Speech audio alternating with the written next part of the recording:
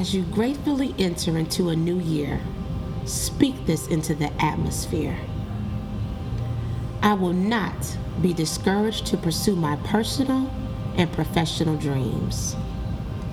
I will unapologetically dream with no limits because I know my possibilities and opportunities are endless.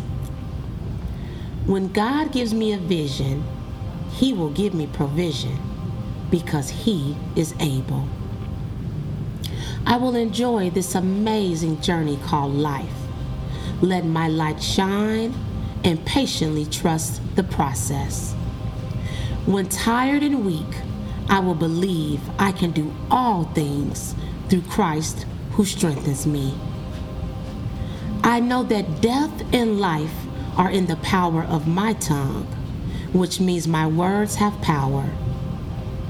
I will speak positively, purposefully, and passionately. I will speak life over myself and my circumstances. My steps are ordered, so I will fearlessly walk by faith, even when I cannot see what lies ahead. I was born to be blessed and to be a blessing to others.